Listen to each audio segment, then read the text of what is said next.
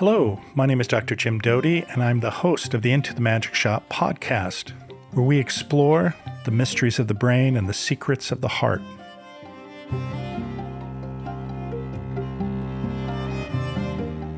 Hi, this is Dr. Jim Doty, host of the Into the Magic Shop podcast. My guest today is Lara Love Hardin, who actually is a close friend. But the reason I'm having her on the podcast today is because of her new memoir, The Many Lives of Mama Love. And while today she is CEO of her own literary agency, and previously she had been co-CEO of award-winning literary agency Idea Architects, she has a much more profound and deeper story, which starts with the troubled childhood and ultimately spiraling down into identity theft, addiction, and redemption. I hope you enjoy our podcast today. Thanks for listening.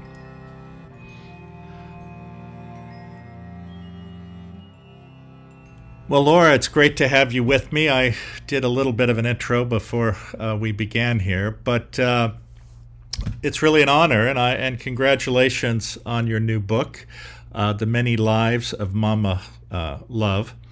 And just to recap a little bit, it's really quite an extraordinary journey you've been on. I mean, now you're CEO of your own literary agency. You were co-CEO of Idea Architects, which is a very prominent agency in the field. And what many people don't realize, though, like each and every one of us, we have a backstory. Now, before I go forward, I have to also acknowledge that Lara and I actually have known each other for some time. And when she was at Idea Architects, she was actually instrumental in the success of my own book. She collaborated with me, maybe ghost wrote with me. But the fact of the matter is, at the end of the day, the success of my book, in great part, had to do with the contributions from Lara. But this time around, she's telling her own story. And like each and every one of us, we all have a backstory that made us who we are today.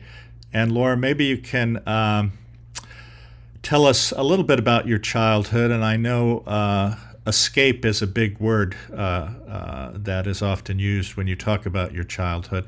Maybe you can tell us about that. Thank you, Jim. It's really nice to be on this podcast with you. I thought you were going to say everybody has secrets, which is another part of my story, but everybody has a backstory. The first line of my book is reading was my first addiction. But really what my first addiction was escape. And I didn't have the greatest childhood. It was marked with a lot of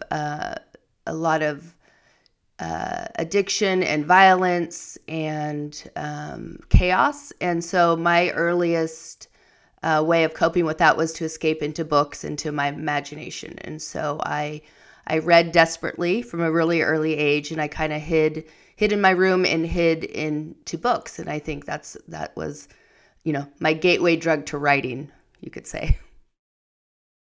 Well, though, as you go on with your story, it's sort of interesting because seemingly, though, you could merge yourself into or connect with various, if you want to call it, popularity groups growing up, whether it was the athletes, whether it was the nerds. But oftentimes, that's not necessarily your true self, but it's a mask you learn to carry to get you through or be accepted for the thing you crave most, right? Maybe you can tell us about that.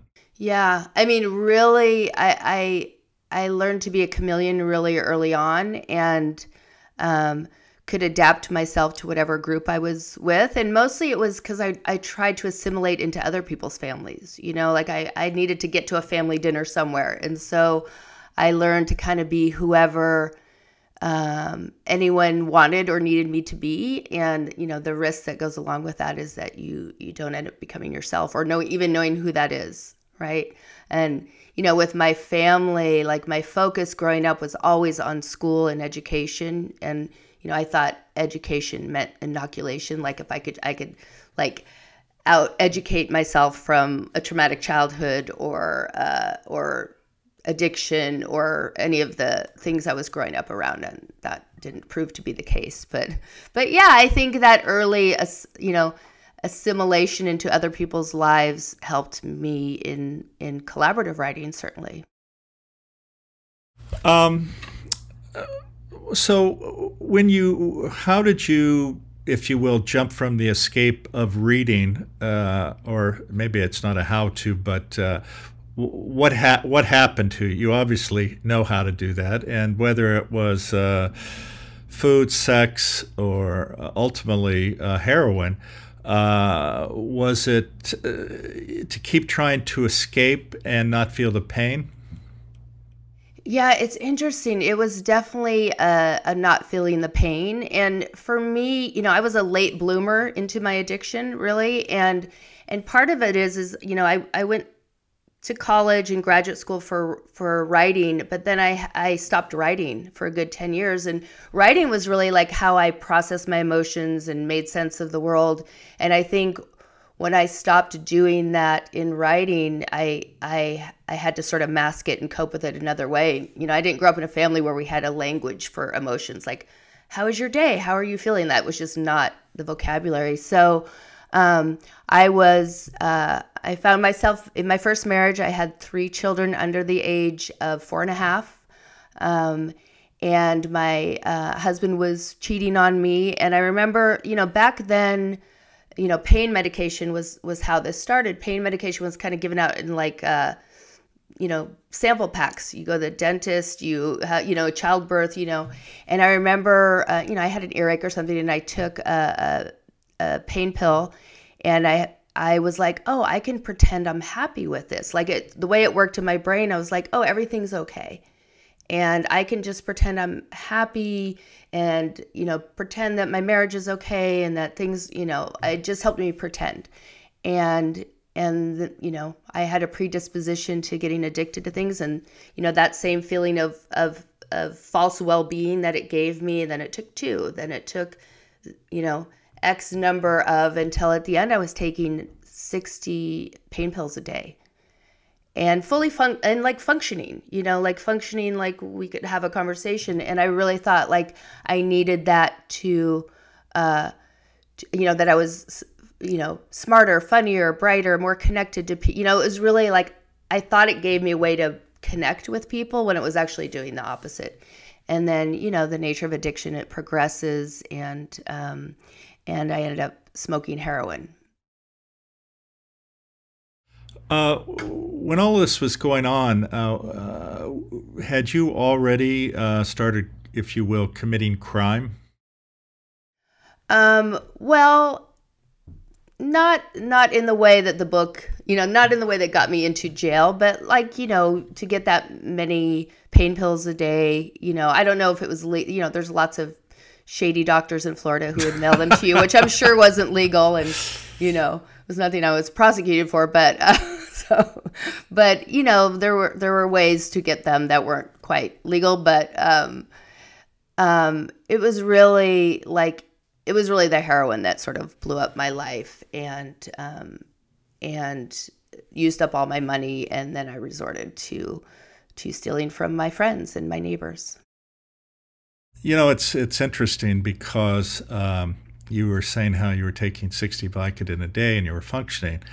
And I think what so often we forget, though, is that when we're engaged in assuaging our own pain, oftentimes we're not really seeing how others are suffering, either suffering because of our actions, but also people who externally appear to be fine, yet they're suffering a great deal. And I think, that's this idea of fear of being judged in the sphere of actually showing your emotions so that people can connect with you. Maybe you can comment on that a little bit. Yeah, I mean, it's so interesting to me. I was just talking to someone this morning, a friend, and I was like, about that time, like I was so afraid to be vulnerable or to like admit that I didn't have it all together, that I needed help. And I remember saying, God, I could never like go away for 30 days. Like that would be impossible to do, and be away from my children and my life and go get help or go to rehab. That was the story. And obviously, because I couldn't do that, couldn't imagine that something far worse happened. But, I just was embarrassed by my emotions. Like, I don't know where I learned this, but like my own emotional world was embarrassing to me. It felt weak to me. And I just didn't have that. Like when you desperately want connection and someone to see you, but you're like, I don't know how to say how I'm feeling or be that vulnerable. I could do it in writing, but I couldn't, I'm a much better writer than talker. That's what I know to be true. But yeah, it's scary being that vulnerable. Well, I think it's interesting because when you and I began working together, I was not aware of your background, but I'm sure that some of my own narratives sort of you could easily relate to. Yeah, I could definitely relate to it. And, you weren't aware because I was deathly afraid to tell anyone about my past and scared they would find out. But I definitely related to your childhood and your family stories. And it was easy for me to see the world through your childlike eyes, your eyes of you as a child, for sure. No, and I think that's one of the things that makes you, a great writer is that you do have that ability to sort of connect with, get through to, in some ways, the burdens that all of us carry with us, this baggage that has traumatized so many of us and created this narrative of shame. Mm-hmm. But what I find fascinating, and I'd love your comment on this because I think it's the case with you, you don't appreciate, I think, how much people care about you, and you don't appreciate how forgiving people are if you're honest. Right. I mean, I definitely learned, I took far too long to learn, like over a decade, that no one had as little compassion for me as I had for myself. No one was as unforgiving of me or as judgmental or as critical than I was of myself. But it took me far too long to learn that, And, when I was working with you and you're such a compassionate human and all this compassion, and like, I could understand it intellectually and I could have that for other people, but like turning that inward, I had no skill set for that at all. Well, and again, obviously, that's one of the things I've spent a lot of time trying to do. I won't say I'm 100% successful. I don't think anyone is. But that being said, for so many people who are in the same position, we find that we're so mean to ourselves and so critical. But I think the challenge is when we're that mean to ourselves, we have a tendency to look at the world through a different lens. And maybe you could comment on that. Yeah, I mean, I'm always someone who is, hyper vigilant and on guard and like waiting, I don't know if it's my childhood or, getting arrested and going to jail, but I'm always on this verge of like, what am I in trouble for? Like, am I in trouble? When's the other shoe going to drop? So that's something I had to do a lot of work to unlearn and to learn to like receive that love from people and that, the nice things they say. It's so much easier for me to like hang on to the bad things, right? Or the critical things. And it's been a long decade of undoing that and trying to sort of receive, like I think when I told you about my past or a little bit of my childhood, I mean, you were so kind and understanding and compassionate. But, there's always that part in my head, it's like, but does he know the real story? Or it doesn't, there's just always, I can't just be great sometimes, so. Laura, you were, telling me about this list of comments that you had received when this newspaper article came out calling you the neighbor from hell. What happened to you, or how did you feel when you read all of those comments? And also, did you believe it was true? I read them. I already felt, horrible about where I was. I was in jail. I'd lost everything and everyone who made up who I was. My children, my home, my work. Like I was a number. I was an inmate number. And I was sentenced, and, I saw a cameraman in the courtroom, and I was trying to hide and cover my face and just and there's an angry mob, and it was horrible. It was a horrible, dark time. And so the article came out, and I remember it was breakfast in jail, and the guard, hands me a newspaper. Now, I didn't pay or subscribe to a newspaper. You have to, you have to be a little fancy in jail to get a newspaper delivered to you. And he hands it to me, and I was like, oh, this is my paper. And he goes, oh, it is today. And there was my picture on the cover with that headline. And I was mortified and, subject of a lot of jokes from the guard. And then people started calling me the neighbor from hell. The guards did. My jail nickname was Mama Love, so the women didn't call me that. But when I just read the article, I skimmed it and then I put it away because there's a lot of things that weren't quite true in it, but some of it was true. And I didn't think anything of it. I don't have a computer to get online in jail. But then when those comments came, I remember opening them. It was there's probably 300 comments. So it was like a big stack of pages. And I just read each one. So I felt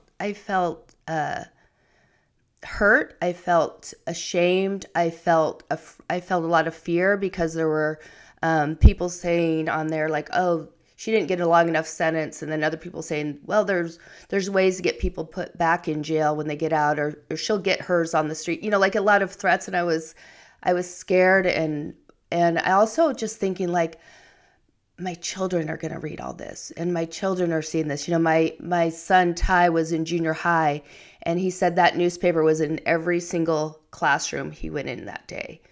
And I get news is news, but I don't think public humiliation is a great first step towards rehabilitation for anybody. But mostly I was just worried that my children were getting, some were teenagers, and, my youngest was very young, but they were teenagers, and this was being seen by their friends and their parents' friends.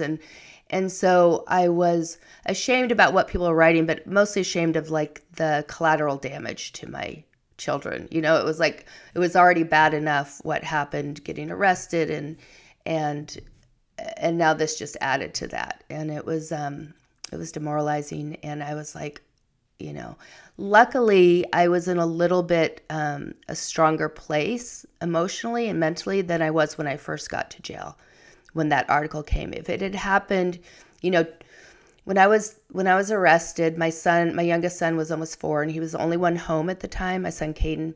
My other boys were at school. And so when the sheriffs came and the chaos was happening in the house, I begged them to let me call a family member, friend, to come get my son.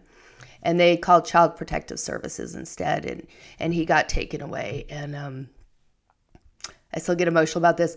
So when I was arrested and taken to the jail, the whole time I was crying and asking where my son was, and the sheriff's deputy turned to me and said, "You'll never see him again, and you should not be anybody's mother." And so that moment was just I was okay, I'm just bad. I just felt this badness, and a couple nights later just really believed that I had failed at life, and redemption is great for other people, but it's not for me. And I decided to end my life. So if that article had come at that time, I would have tried again, probably, honestly. Yeah. Well, sorry, I didn't mean to get heavy on you. No. I didn't mean to make my own self cry. Well, look, you've known me long enough. I'll cry at Lassie. Yeah, you'll cry at anything. Right. But the sad statement about it is that but for the grace of God go I. But the lack of kindness or empathy or understanding. I don't know, as an example, anyone who wishes to be addicted to narcotics or any type of drug. I don't know of anyone, frankly, who wants to be poor, or to do actions that cause harm either to themselves or others. But the fact of the matter is, we're all human beings, and if you look at each of us completely, there are good parts, there are bad parts. That I think one of the challenges for so many people, though, is the shame that we all carry. People try to push it away, and you really actually, it's not possible. And when you're weakest, when you're tired, when you're exhausted, that shame or that part of you that you dislike about yourself comes out and bites you, versus recognizing that these things are part of every human being, and we have to learn to deal with them and accept ourselves, the good and the bad, and hopefully the reality is that the good outweighs the bad, which certainly I think is the case with you. Thank you. I wanted to make a comment, and I think this will relate to one of the projects you're involved with. Is sadly, as we see with so many people, if you will, with so many people piling up on you, that you recognize that prison is not a place of redemption. It's a place that takes away your dignity and causes you to lose hope. And maybe you can comment on that from, obviously, your own personal experience. Yeah. I mean, it is, I think, especially for women, which is what I can really speak to, like, prisons weren't designed for women. They were built for men originally. And, if you were to look at a list of, like, what are the red flags for domestic violence, or like, a partner is going to be controlling or abusive, it is exactly the list of what the power structure is in jail for women. It's men controlling who you have access to, controlling your food, controlling your phone calls, controlling your freedom. So it was a really, I was in jail with girls, so young, like barely older than my children in many ways, and many of them. And so many of them were in jail for interpersonal relationships, boyfriends who were drug dealers, a lot of substance abuse, a lot of trauma. And it wasn't a very trauma-informed place in that way. And maybe it's not supposed to be. It's supposed to be to punish you. But so it was, it was not a hopeful place in that way, but it was a hopeful place in that, like, what I found is, like, people will make a family wherever they are, right? And when I was detoxing in jail, like, women who I didn't know were not family, you don't think you're in a culture of caring, like, really comforted me and saved me, and, like, made hot water bottles from the hot pot, and, like, really helped me survive in jail, and really saved me in a way when I was at my lowest. And then, I don't know if you know this, but I actually started ghostwriting in jail. Like, that's where I honed my craft, because I started writing letters for these women. 80% of women in jail are mothers. And I started writing letters for them to get passes to go to high school graduations or to a funeral, or, because you get a little brief pass, or to break up with someone or seduce someone else. I was just ghostwriting these letters, and I was like, God, I'm like, everything I wrote for them, I'd write to their judges, and they would get their pass, or they'd get put in long-term treatment instead of prison. But I'll tell you, the one time I wrote a letter for myself to get a pass to my oldest son's high school graduation, because I was in jail during my my oldest son's high school graduation, it got declined. So I was like, oh, I'm better at writing for other people than writing as me, right? Like was like, later on that judge did tell me, he said, I denied your pass so you'd never miss another one. But, yeah. Whatever. No. What can you say to that? Yeah. But so tell me about the project that you've started and regarding women in prison.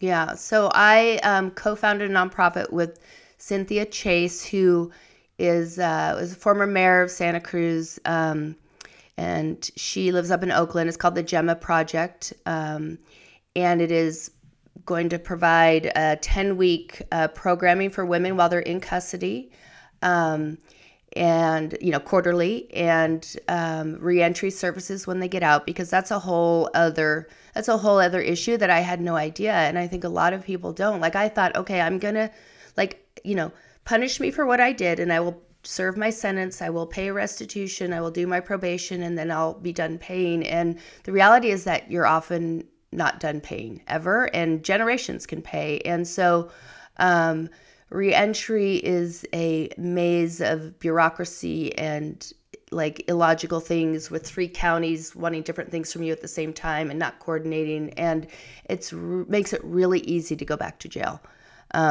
And even this morning I woke up and it was publication. I was having a dream, and it was publication day, and the police were at my house, and they were going to arrest me. And I was like panicking. I still have that like anxiety and fear, which is, trauma response. Because as much as it was, okay, it wasn't okay. I mean, it was really, like, I can say it was supportive of family, but it was, it took me a long time to kind of acknowledge the trauma of my arrest and jail and all of that, because I was like, well, I caused that myself. So like, you're not allowed to heal from trauma you cause yourself. That was my misguided thinking. So anyway, the nonprofit's going to provide those reentry services and support, which is really, a lot of times recidivism is just, you can't, you have to have a job for probation, but then you have to drug test and 2-hour notice for probation. And so you need a job where you can leave, and you don't have childcare because you have a record. And there's no subsidies. So it is like recidivism is a lot of times lack of support rather than like ongoing criminal behavior. And so we're doing that. And then we're trying to replicate the Gemma program model. And I did the early version of the Gemma program, the original Gemma program, when I was incarcerated. So we're trying to replicate that across the country in the 3,116 jails, the majority of which women are in jail. And, it's kind of divided half and half between jail and prison.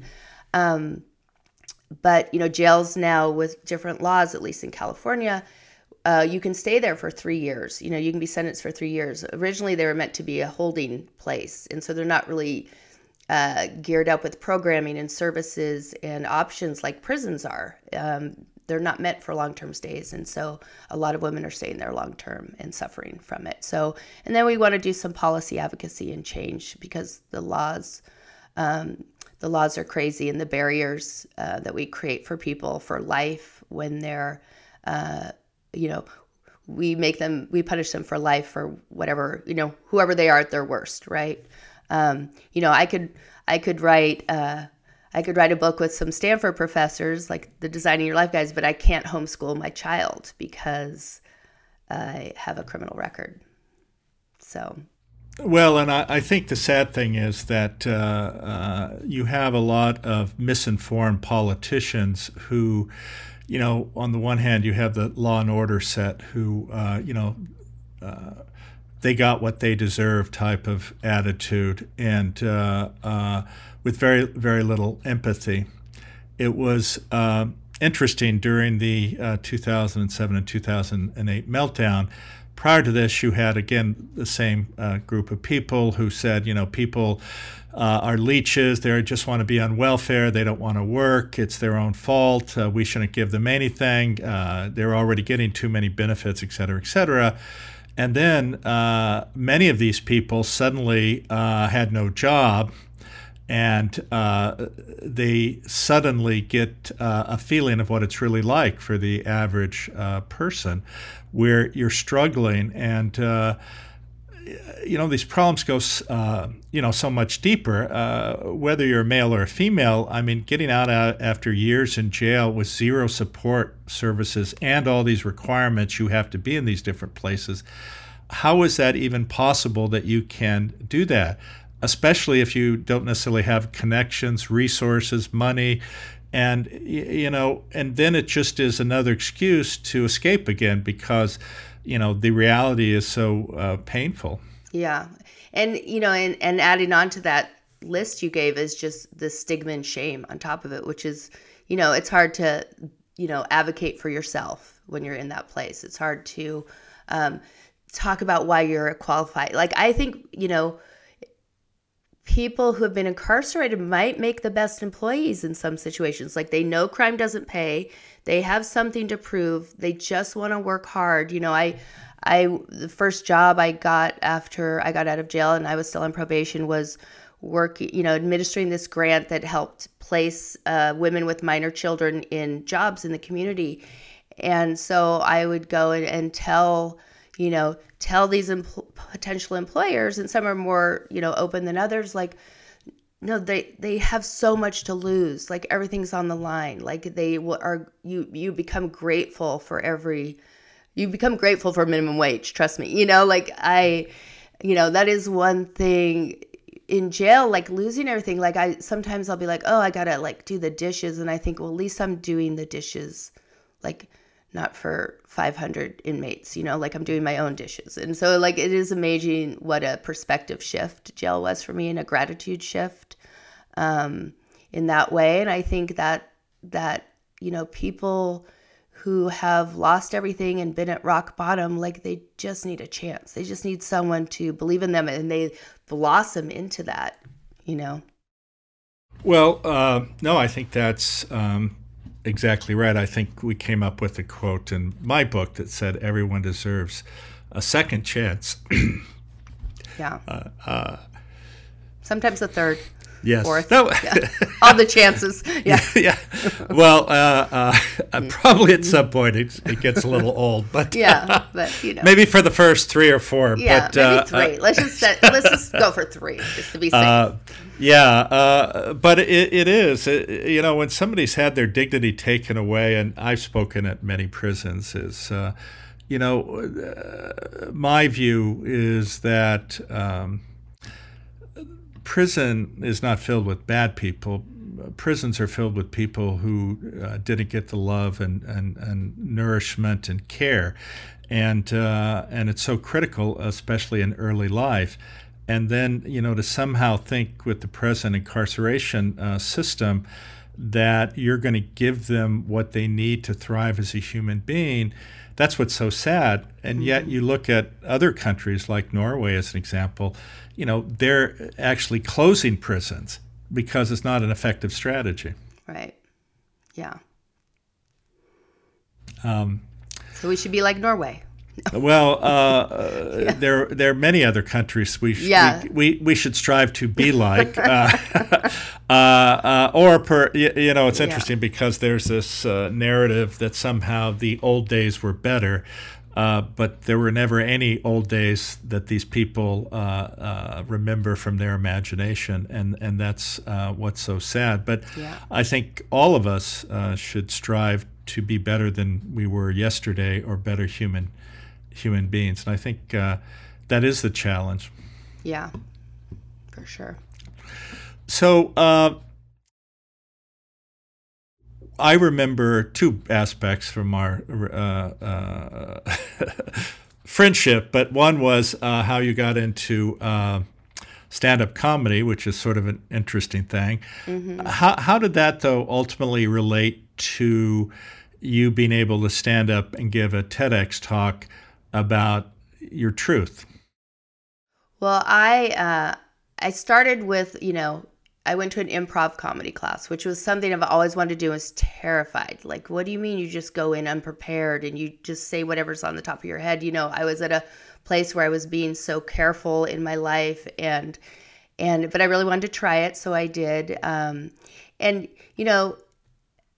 improv is something where, like, like being unscripted is scary if you're feeling vulnerable in the world, right? And so I did that, and that led to stand-up comedy. And it's hard to make friends when you have a criminal record too. Like, if you think about it, like, I'm going to make a new friend, but I'm not going to tell you I have 32 felonies right away because, I'm scared to tell you, but then, you're not really having a close friendship because I was keeping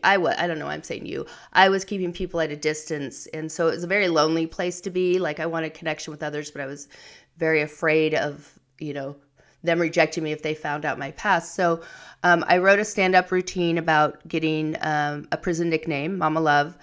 And I performed it, just in this small group stand-up class, and most of those improv people. And I did it in a safe way where it was just, a funny comedy routine. And then afterwards, the people I knew from improv came up, and one of them said, "Is that true?" And then a bunch of them said, was any of that true? And it was this decision moment, like, do I? And I just said yes. And I told them, and they were like, okay, cool. Want to go to lunch? Like, it was not like the big thing in my head that I thought it was. But I think that was the first step. I started getting a community, and, my shame just started healing in that community and that connection, people knowing like the real me and not, running, screaming or whatever it was, so that was my community that I first built. And then, at work, telling, one author at a time a little bit, engage in the reaction. But it was really, I got out of jail in 2009. It was 2019 when I got on the TEDx stage in Santa Cruz.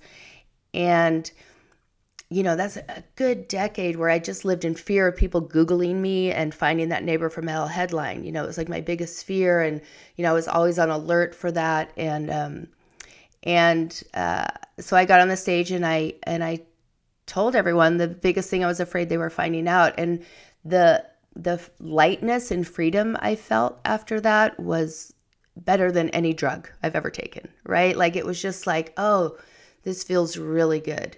Like, I just, why didn't I do this sooner is really what I thought, but it felt really good. But that stand-up comedy, that community, it was really community is really what helped me to get up there and do that.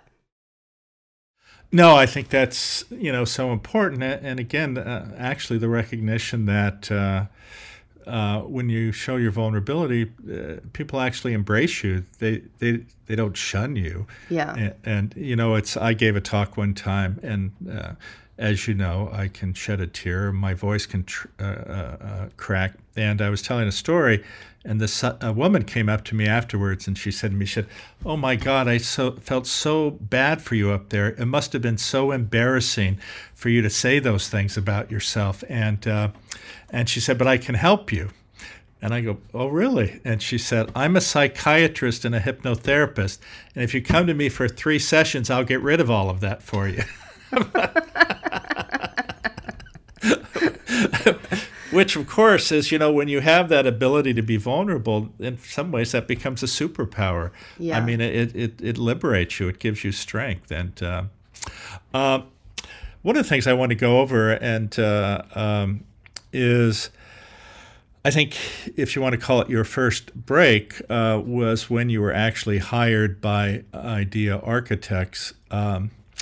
And what happened with that, but also the reality that somebody recognized your talent, recognized the pain, and was willing to accept you as you are and support you in your own redemption. Yeah. So I answered a Craigslist ad to work part-time at a literary agency, and I was very desperate and frustrated and sad and just feeling hopeless that I could, how was I going to rebuild my life and make money and support my family? And so I answered this ad, and the ad mentioned that the agency worked with Desmond Tutu. Excuse me. So, I halfway thought it was a serial killer ad. I was like, really? Is this a real thing? And I was actually in line to get appeal the decision to get food stamps and welfare, because if you have a drug charge, you can't get any cash welfare, forever. So, but I had to feed my son. And so I got the call to come interview like in an hour. And I was, in this moment, do I stay and try and get some food, or I just risk this, this potential job if it's real or not? So I decided to go and interview. And, I had my background in writing and working for a small press publisher before. So on paper, I looked very qualified for this job. And ID Architects hired me. Doug Abrams hired me. And he didn't ask me about my background. He didn't ask, I had a don't ask, don't tell policy, but I would have told him if he asked, but I wasn't going to volunteer it. And so it was really, I was there working a few weeks, immediately working collaboratively, writing a book and editing a tutu biography, and feeling so good because I'm good adjacent, first of all, right? And I'm doing really good work in the world. And like, it felt so good. Like I can do good things. And I remember I was sitting in his office. I didn't even have a desk yet. I was sitting in a chair, and he was on a phone call with, we did the book, What Color's Your Parachute? So they were revising that book and talking to the authors about how now people Google their employees. And so I guess while he was on that call, I didn't know that. I'll Google my new employee. And I remember like feeling the air change, and I looked in his face. He was staring at me across the room, and his face was white as a sheet, like, because he saw that neighbor from hell and identity theft and all of these things. And so he, hung up the phone and said, go home and come back tomorrow. I need to think about this. And I'll call your references. He hadn't called the references. And so I left there, and I was like, I'll never come back here. Like, I can't. I was so like sad, and like, I was, but he had called me brilliant yesterday, and now I'm just this thing, and so I was like, I can't go back. There's no way I could face this and come back and talk to him. And so I had a long sleepless night, but I did go back, and the first thing I said was like, I'm sorry, if I put you in this position, it's important to me, I didn't lie to you. And he decided to take a chance. He said, I can't work with Desmond Tutu and not walk my talk. And I worked there for 12 years and, started a 5-hour-a-week part-time assistant to co-CEO. And, just one person believing in you, like I said earlier, like you rise to the occasion, you have I didn't know what I was capable of. And I just needed one person to give me the opportunity to show myself what I was capable of. Well, and I think that's such an important statement because, so many people will sit there and say, well, I don't have resources, I don't have the ability, I don't have access, I don't have money, and that's why I don't do X, Y, or Z. But everybody has the ability to change everyone or someone's life every day. And it's something that we should never forget. And whether it's giving somebody like you a chance, saying hello to somebody who is lonely, it's really, really important. And for myself, I've had experience where people have come up to me who, to be honest, sometimes I haven't even recognized. And they go, do you remember the time? And I don't. But they'll sit there and they'll say, that conversation changed my life. And you go, oh, my God, just by that brief interaction, which frankly at that moment didn't seem it meant a whole lot, had the power to change somebody's life. And I have to also thank you for you working with me because, my book has changed literally tens of thousands of lives, if not more, of people who, being able to share a narrative, and I think this will be your book too, to share a narrative that's powerful, that's honest, that shows your vulnerability, but also defines a path towards redemption and how that changes you and it changes those around you. And it empowers so many people. It's extraordinary. Thank you. Yeah. I hope, it's coming up soon. So I think everybody knows someone who's struggling if they're not struggling themselves. And I do hope that, you know, memoirs is the closest you can be in someone else's consciousness. You're looking at the world through their eyes. You're making their choices with them for good or bad. I've gotten some feedback. Some people were, yelling at me for some of the choices I made in my book. But I do think like it does hack empathy, any first person memoir, and some people, certain neighborhoods, I'm a cautionary tale still, like, this is what happens when soccer moms go bad. And other people who are struggling, who have shame, who, they might not have the same experiences, or they have a loved one it inspires them. And that's the hope for me. No, well, I think you do that very well. So congratulations. But thank you. Before we end, probably the most important thing, which I meant to ask you, which I forgot, was I'd like you to tell us about your time running a pet cemetery. There's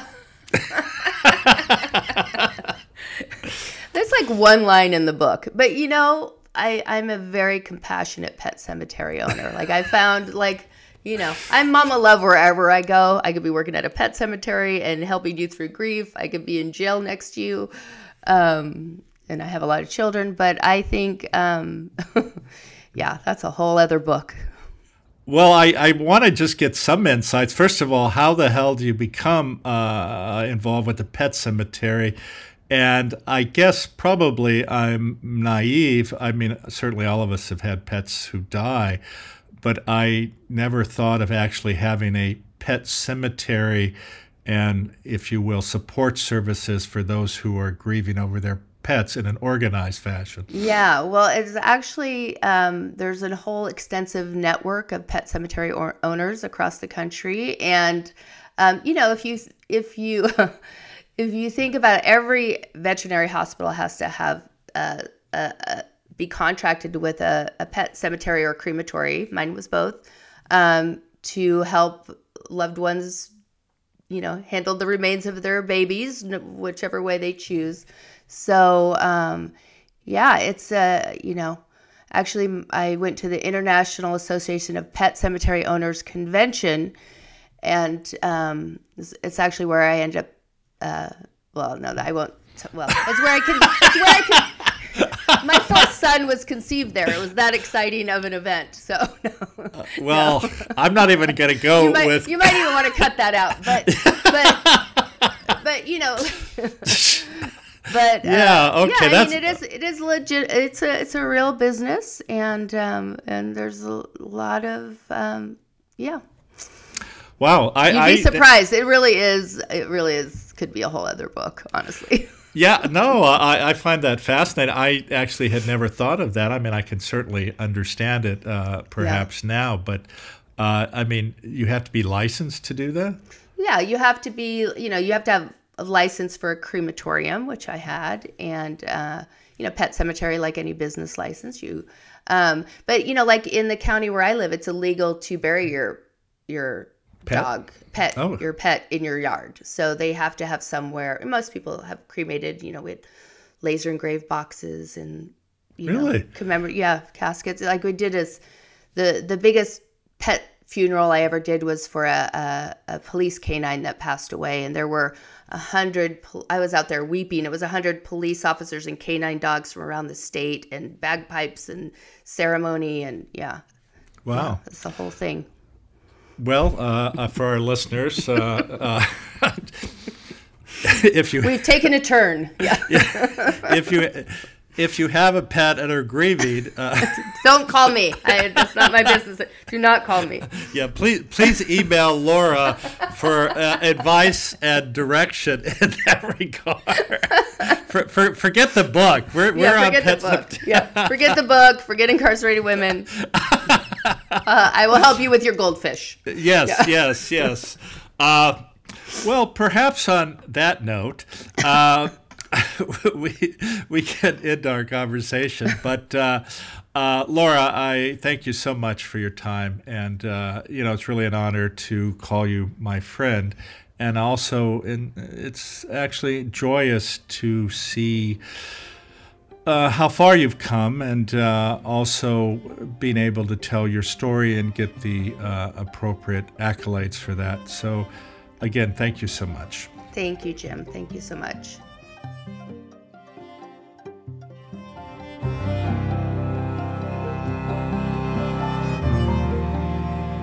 Again, thank you for being with us today. The Into the Magic Shop podcast can be found where you find your most popular podcasts, or you can find us at intothemagicshop.com.